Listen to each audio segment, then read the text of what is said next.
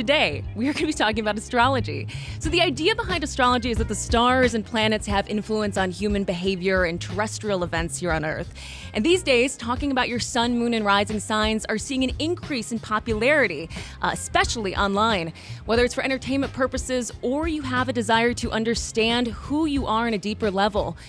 We are going to be joined right now by Dayna Lynn Nuckolls. She joins us from Chicago here on Culture Shift. She is known as the People's Oracle, and through her practice, she uses something called sidereal astrology, tarot reading, dream interpretation, and intuitive guidance to assist those seeking a sense of purpose and meaning in life. Dayna, welcome to Culture Shift. Thanks for having me. So glad to have you for this conversation. I'm really excited for this, and we would love you to be a part of it as well.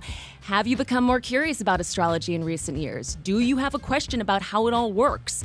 Or have you experienced a surprising correlation between an astrological prediction and events in your life? Give us a call at 313-577-1019. Share your stories, or if you have some questions for Dayna, take those as well. 313-577-1019. All right, so Dayna, before we get too deep into the subject, I want to talk about your background. What led you to astrology? And tell us a bit about the work that you do in this field on a regular basis. You know, I am like many Black people in America who grew up in church, so the spiritual has always been my language for understanding things that maybe I just couldn't understand using other methods. But I began studying astrology pretty intently about 13 years ago, and it's just one of those things that I've always been attracted to, the hidden, the occult, things that maybe were taboo. And because of that, the mystery of astrology sunk its hooks in me, and I just can't get away from it. Still haven't gotten away from it. And on a daily basis, like what is it that you do for people when they call and ask, like, you know, if their next romantic partner is going to be compatible with them? Like, what do you do? How do you measure the stars? So for me, astrology is a language, and it is an articulator of time. Just like the clock isn't influencing you to go to bed at 8 o'clock, you just know that there's an association between the time and the kind of behaviors or activities that you would normally undertake. So astrology is the same way. Instead of just segmenting and measuring time, it tells us what it means. It gives us an interpretation. And if we can follow those patterns, we can really make sense of what's happening in our life, why it's happening, and we can get a really great idea of actually what is going to happen and how.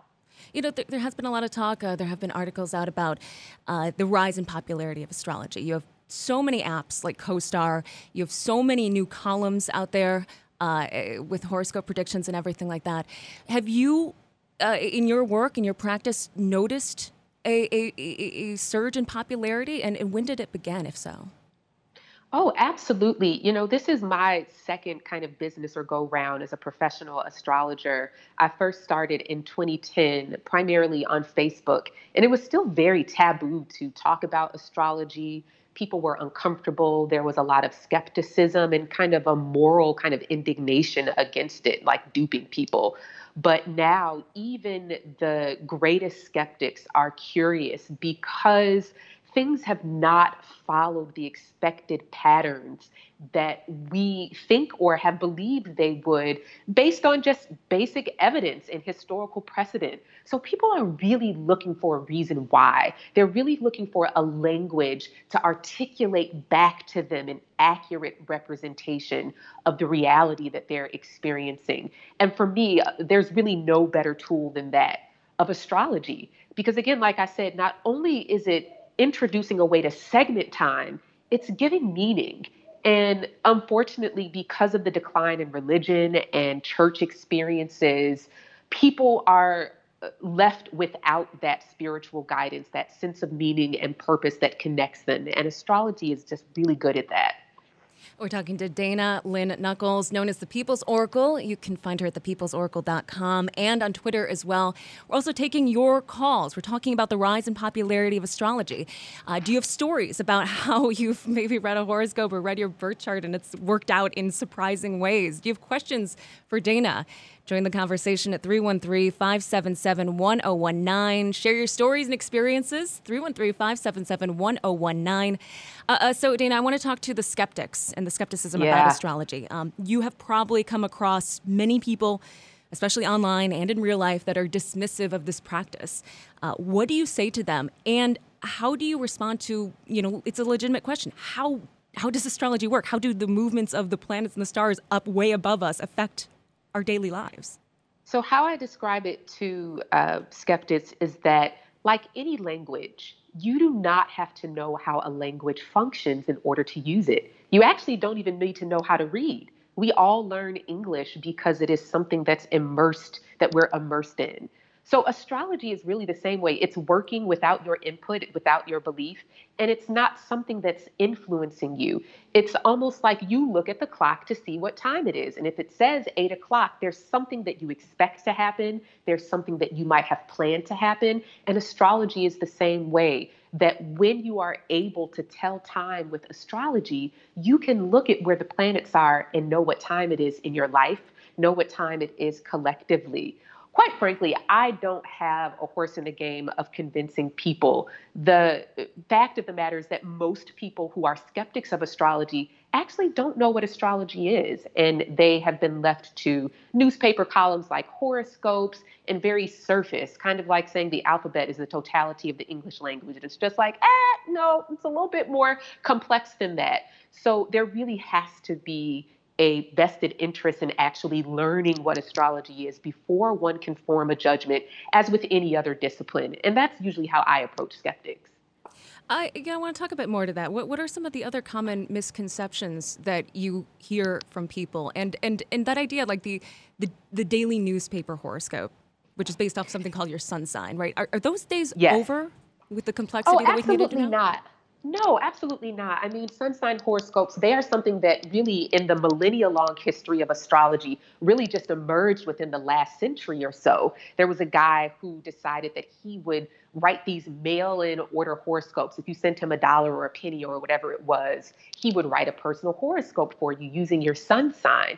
But I think that those horoscopes are really important because they are most people's entryway into language, just like, or into the language of astrology. Just like, again, you don't start off writing complex dissertations and, understanding the grammar of English at the beginning.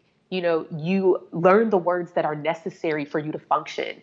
And so in astrology, I think horoscopes are just like that. They are a really basic kind of introductory way to get acquainted with the language of astrology. Now, of course, because of the internet, information can spread much more rapidly and people have access to the more complex different disciplines and historical origins of astrology.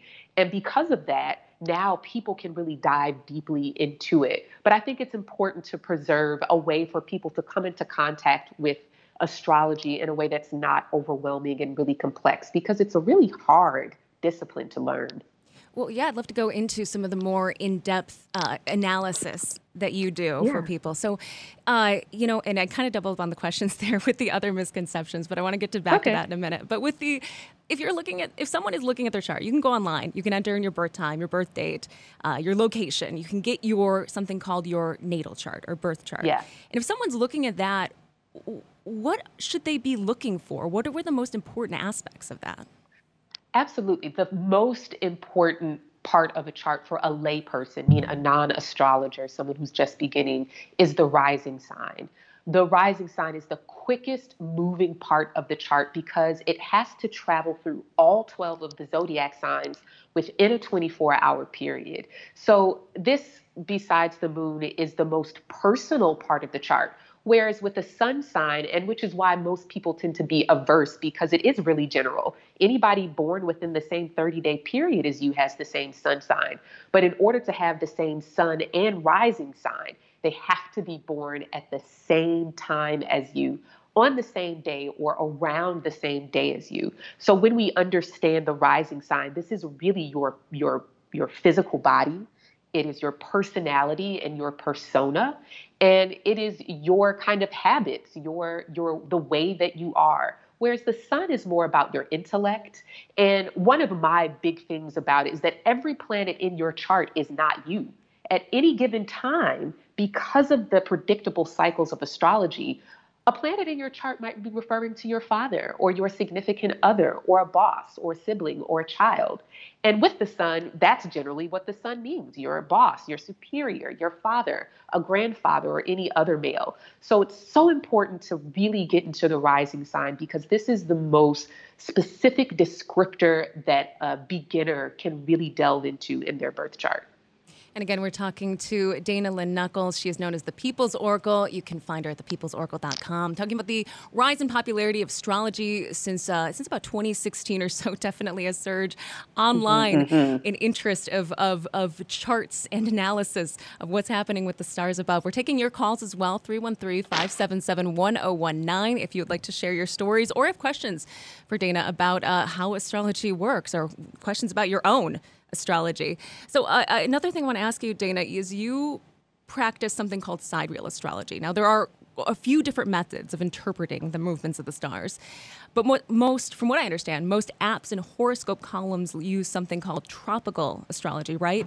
What exactly are each of those and how are they different? Right. So it's important to differentiate the calculation that we use to decide where the zodiac is going to begin, and then a cultural, historical framework for how we understand astrology and the capacity it has to tell us who we are. So for tropical and sidereal, what we're really talking about is two different ways to decide when and where the zodiac begins. And by zodiac beginning, I'm saying where do we calculate the point 0 degrees Aries? There's a different calculation for each of these zodiacs. But what's the most important to me is not the technical aspects of astrology and not the math. I think it's very easy to get caught up on math and numbers and being accurate in that manner. For me, it's really about the cultural framework and what exactly is the framework around each zodiac telling us about who we are and our culture. Tropical as a framework really has emerged in a Western individualist culture that is rooted in capitalism, that is rooted in white supremacy and patriarchy, quite frankly. When you look up the history and the text of astrology, it's all white men. Very rarely will you see representation of women, queer folk, black women, black men, trans people, right? So for me, sidereal as a framework is offering us this way to not only be inclusive, but to really challenge the idea that we are complete individuals devoid of community, devoid of these really meaningful relationships, political, economic, and cultural contexts that are shaping our becoming in this world. And that's what the difference really is for me. The numbers, I mean, we can argue about that all day. That's what scientists do. I'm glad you brought up the topic of things like white supremacy and social justice, because in recent years, not only an increase in popularity of astrology, but also a social justice aspect that it's taken on, especially online. How does that work for you? Like, what is the relationship between social justice and astrology? Wow, this is such a great question. For me as a Black woman who is here because my ancestors were enslaved, one of the ways that tools of divination are so important to me has to do with the fact that all oracles, tools of divination, spiritual practices, and rituals for my lineage and heritage emerge from a political disenfranchisement, economic disenfranchisement, social, violent oppression, that these were ways that my ancestors past and present were able to enfranchise themselves with some measure of power for the sake of survival, to survive in a world that completely stripped them of their agency on the material plane. So for me, I call my work divination for liberation, because tools of sight, oracles, tarot cards, dream interpretation, magic and rituals and baths and spells and astrology, these are ways to survive when you can't vote, when your neighborhood is a food desert, when the schools are being shut down in your neighborhood and you don't have equal access to education, when your neighborhoods are being redlined. These spiritual tools are a way to gain agency. And so at the heart of why I would ever look at a chart is as a tool for both political, spiritual, and emotional and economic liberation for oppressed peoples. That is the reason for it, and that is why I do it. This has been a really wonderful conversation. We're going to wrap up in just a few minutes, but I do have one more question for you, Dayna. So Sure. we haven't talked too much about direct predictions for the year, but you have done some amazing ones early in the year about things that were going to be happening as 2020 goes on. Can you give us sort of a look at the next few months, astrology-wise? Yeah, absolutely. So August 16th, I want everyone to stick a pin in that date. This is one of the major turning points of the year. The other turning point was January 23rd, 2020. And we all know what happened then, right? Wuhan shut down and locked down their entire province because of the coronavirus. So we're going to get another major turning point just like that on August 16th. But this one is a little bit different. Personally, I am cautiously optimistic about in America, our collective capacity to rein in our approach to COVID. There's going to be a very long square between the planet Saturn, which is the planet of reality, death, and realism, and Mars, which is the planet of agency, autonomy, action, and individualism.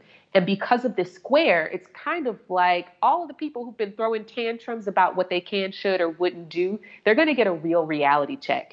And I think we're in the midst of that now with the ways that schools are deciding not to be in person, with the ways that sports are shutting down and deciding not to play. So this is going to last us through the end of the year. One last thing. There's a big Mercury retrograde that's happening beginning end of September all the way through Election Day. That's going to be a big one. And that's going to be the one that we decide how we're going to have these elections. I expect there to be a lot of litigation, a lot of legal proceedings, a lot of fudging and figuring out what's right, what's wrong.